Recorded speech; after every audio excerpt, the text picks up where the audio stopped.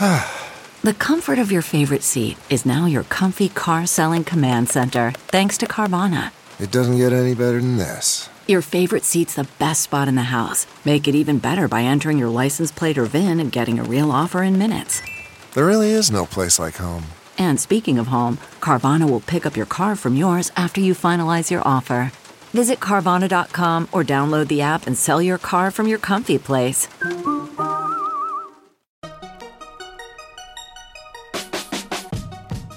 Welcome to the Tech Meme Ride Home for Wednesday, August 15th, 2018. I'm Brian McCullough. Today, Twitter takes action on Alex Jones. A new Intel chip vulnerability announced. Alexa and Cortana play nice together. Consolidation in the podcasting space, and a rest and vest for the ages. Here's what you missed today in the world of tech.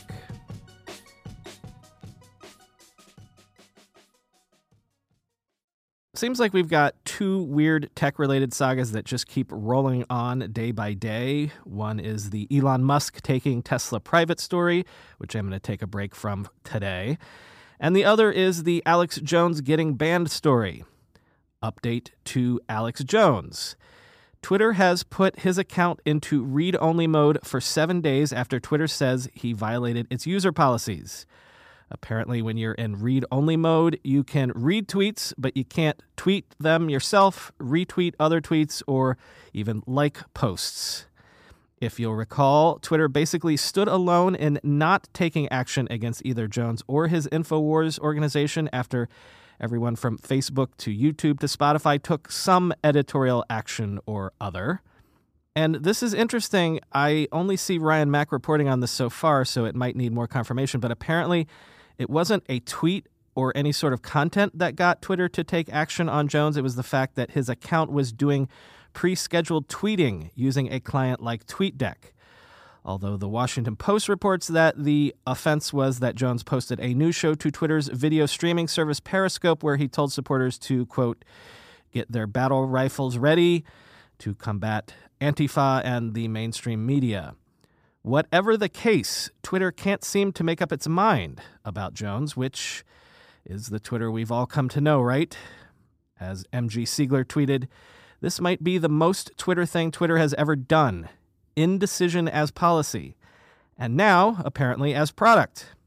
Presumably, they now have a suspended animation account button? Just make a damn decision, end quote. Casey Newton said, I love that a common form of internet self-care, quitting Twitter for a week, and a common form of internet punishment, getting banned from Twitter for a week, are functionally identical. It wasn't that long ago that the Spectre and Meltdown vulnerabilities completely upended the tech industry by fundamentally undermining the way we think about the security on actual silicon.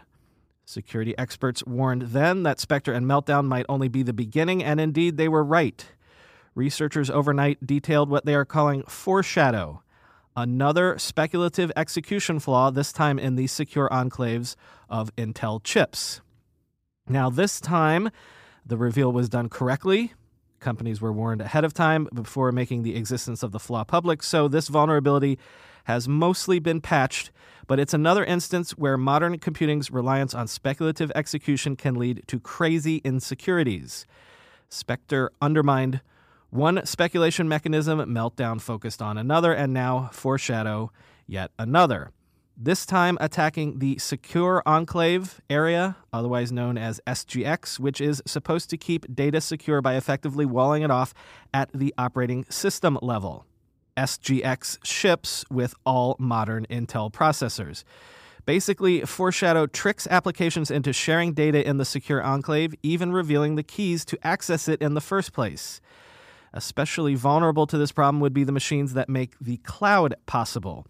Amazon Web Services, Google Cloud, which all run on what are known as untrusted virtual machines. This is, in other words, a vulnerability at the infrastructure level. Now, I've been heavily leaning on Owen Williams' explanation for all this from his overnight daily newsletter, so let me finish by quoting him directly. Owen joked that it's now been 0 days since a processor zero-day vulnerability event. Quote, "What's worrying in general is how many of these flaws are lurking under the surface and how often we're seeing them emerge. I say it tongue-in-cheek when I say it's been 0 days since the last devastating chip flaw, but it feels like the clock is resetting every few days. Why this matters? Some publications have called this the chip apocalypse, and to some extent that might be true. Intel is both struggling with building secure hardware and its next-generation processor technology. There is a wide-open window for a competitor to jump in as every chip purchaser in the world looks to switch away every time one of these exploits appears." Owen says Apple would just love to drop Intel, and Microsoft is flirting with the same. Alexa and Cortana can now talk to each other. Amazon and Microsoft have begun rolling out an integration between their respective smart assistants. If you're on a Windows 10 device, you can now ask Cortana to open Alexa. If you're on an Echo, you can politely ask Alexa to invoke Cortana. Quoting from CNET, first announced 1 year ago in August of 2017, the long-awaited collaboration is live today as an early access public preview.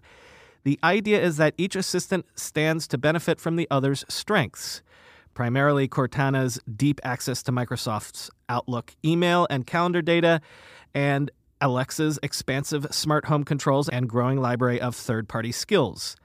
Microsoft tells us that many of those skills will be available at launch, with more coming later down the line.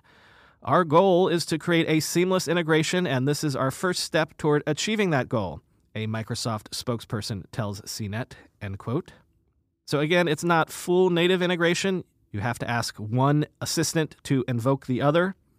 But I would like to point out, by way of warning, that in that movie, Her, it was when the smart assistants started talking to each other that the Samantha bot ascended to the astral plane or whatever she did and left poor Theodore behind. So let's hope that now that Alexa and Cortana are buddies, they don't do something similar and run off together because they find our repeated requests to set a timer to be just so mundane and boring. More good news for Windows users. Microsoft has begun rolling out OneDrive's new folder protection feature that automatically backs up your PC's documents, pictures, and desktop folders to the cloud. Now, if you have multiple devices using Windows 10, OneDrive will keep those folders in sync. This feature rolled out to business users in June, but it's now coming to all OneDrive users. Quoting from The Verge, "You can enable the folder protection feature by going into OneDrive settings on Windows 10 and navigating to the Auto Save tab and hitting the Update Folders button under Protect Your Important Folders.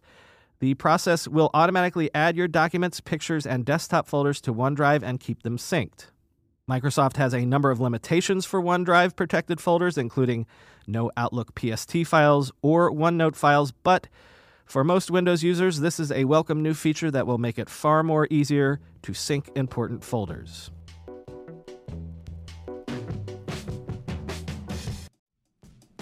I'm going to a big AI startup demo day here in the city tomorrow, and I will 100% be decked out in Mack Weldon clothing.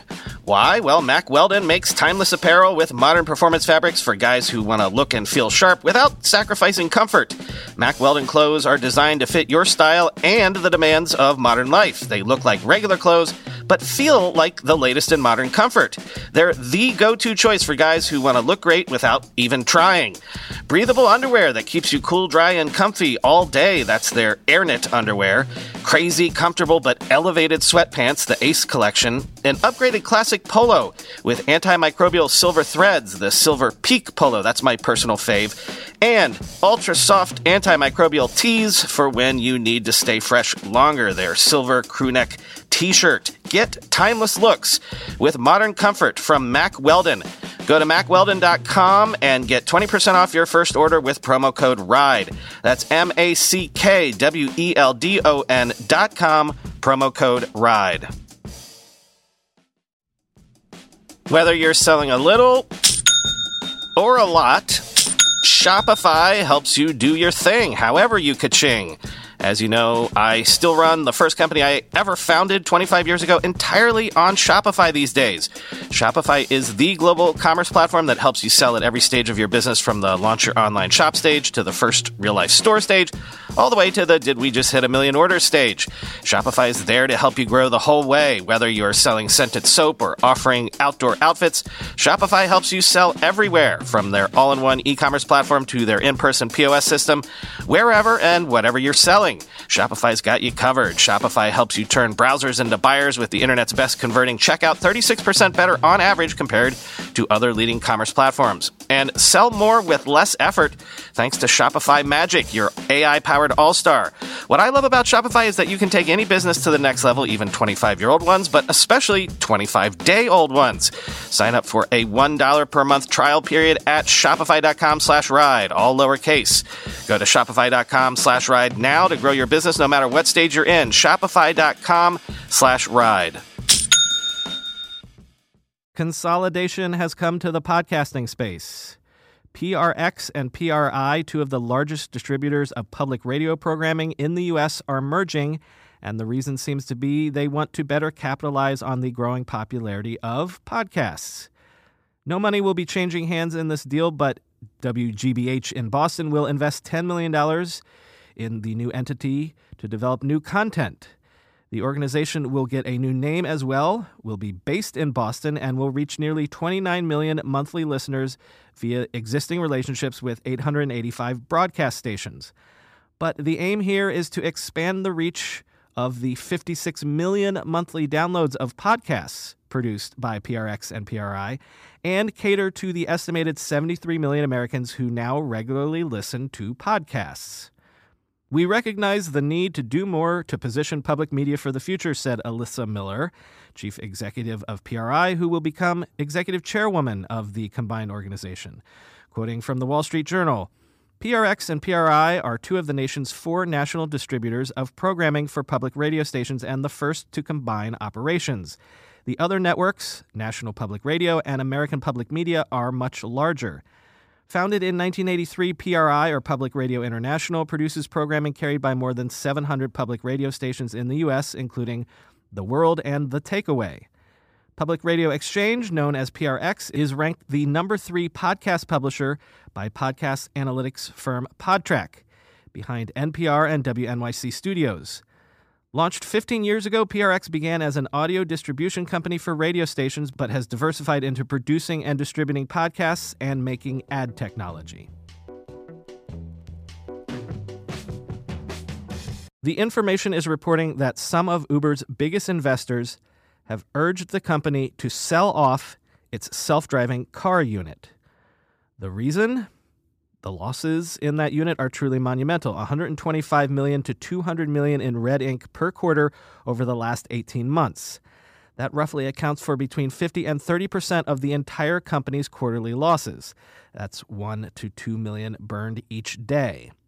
Quote, some investors have told Uber officials that it may be wise to divest the self-driving car unit, said a person familiar with the issue.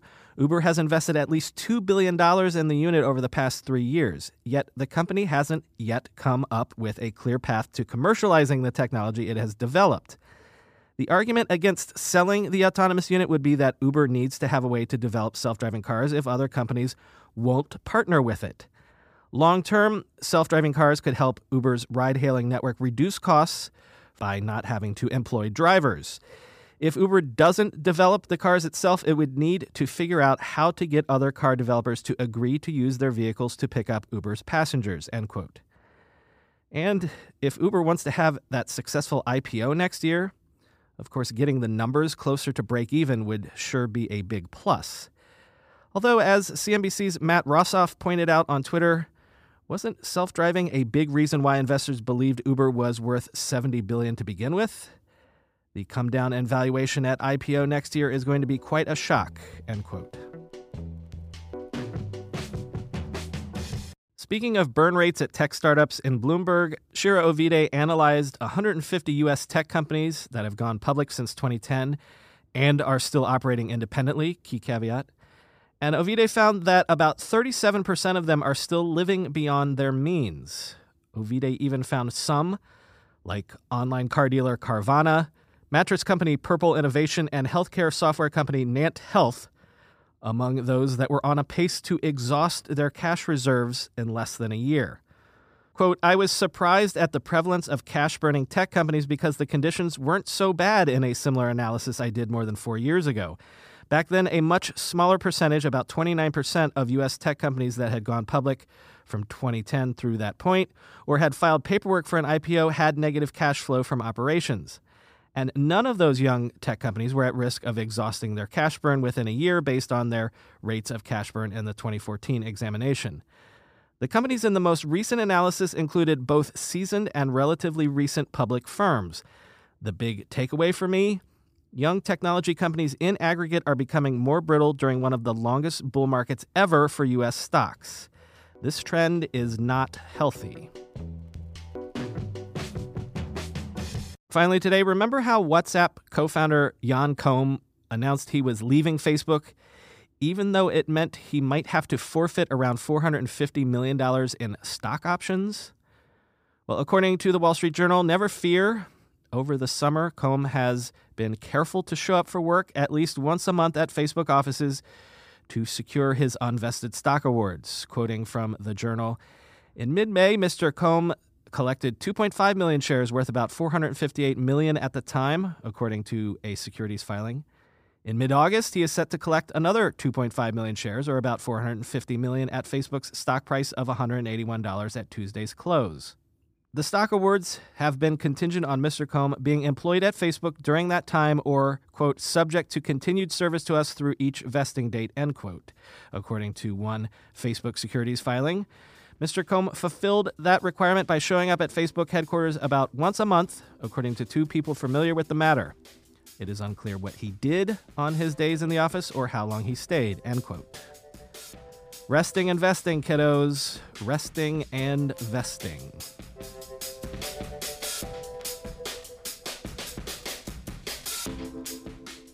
Wait, so then am I being fired? Because I have a 3-year contract and my stock options don't fully vest until after my 3... Nobody's being fired, okay? Look, a contract is a contract. You know, you've got a contract and I've got a contract, and we all have contracts, and here at Hooli, contracts are honored. Yours and mine, everybody's. So, have I made that perfectly clear? Yeah, no, that's clear. But when I come into work tomorrow, what do I do? That is unclear at this time.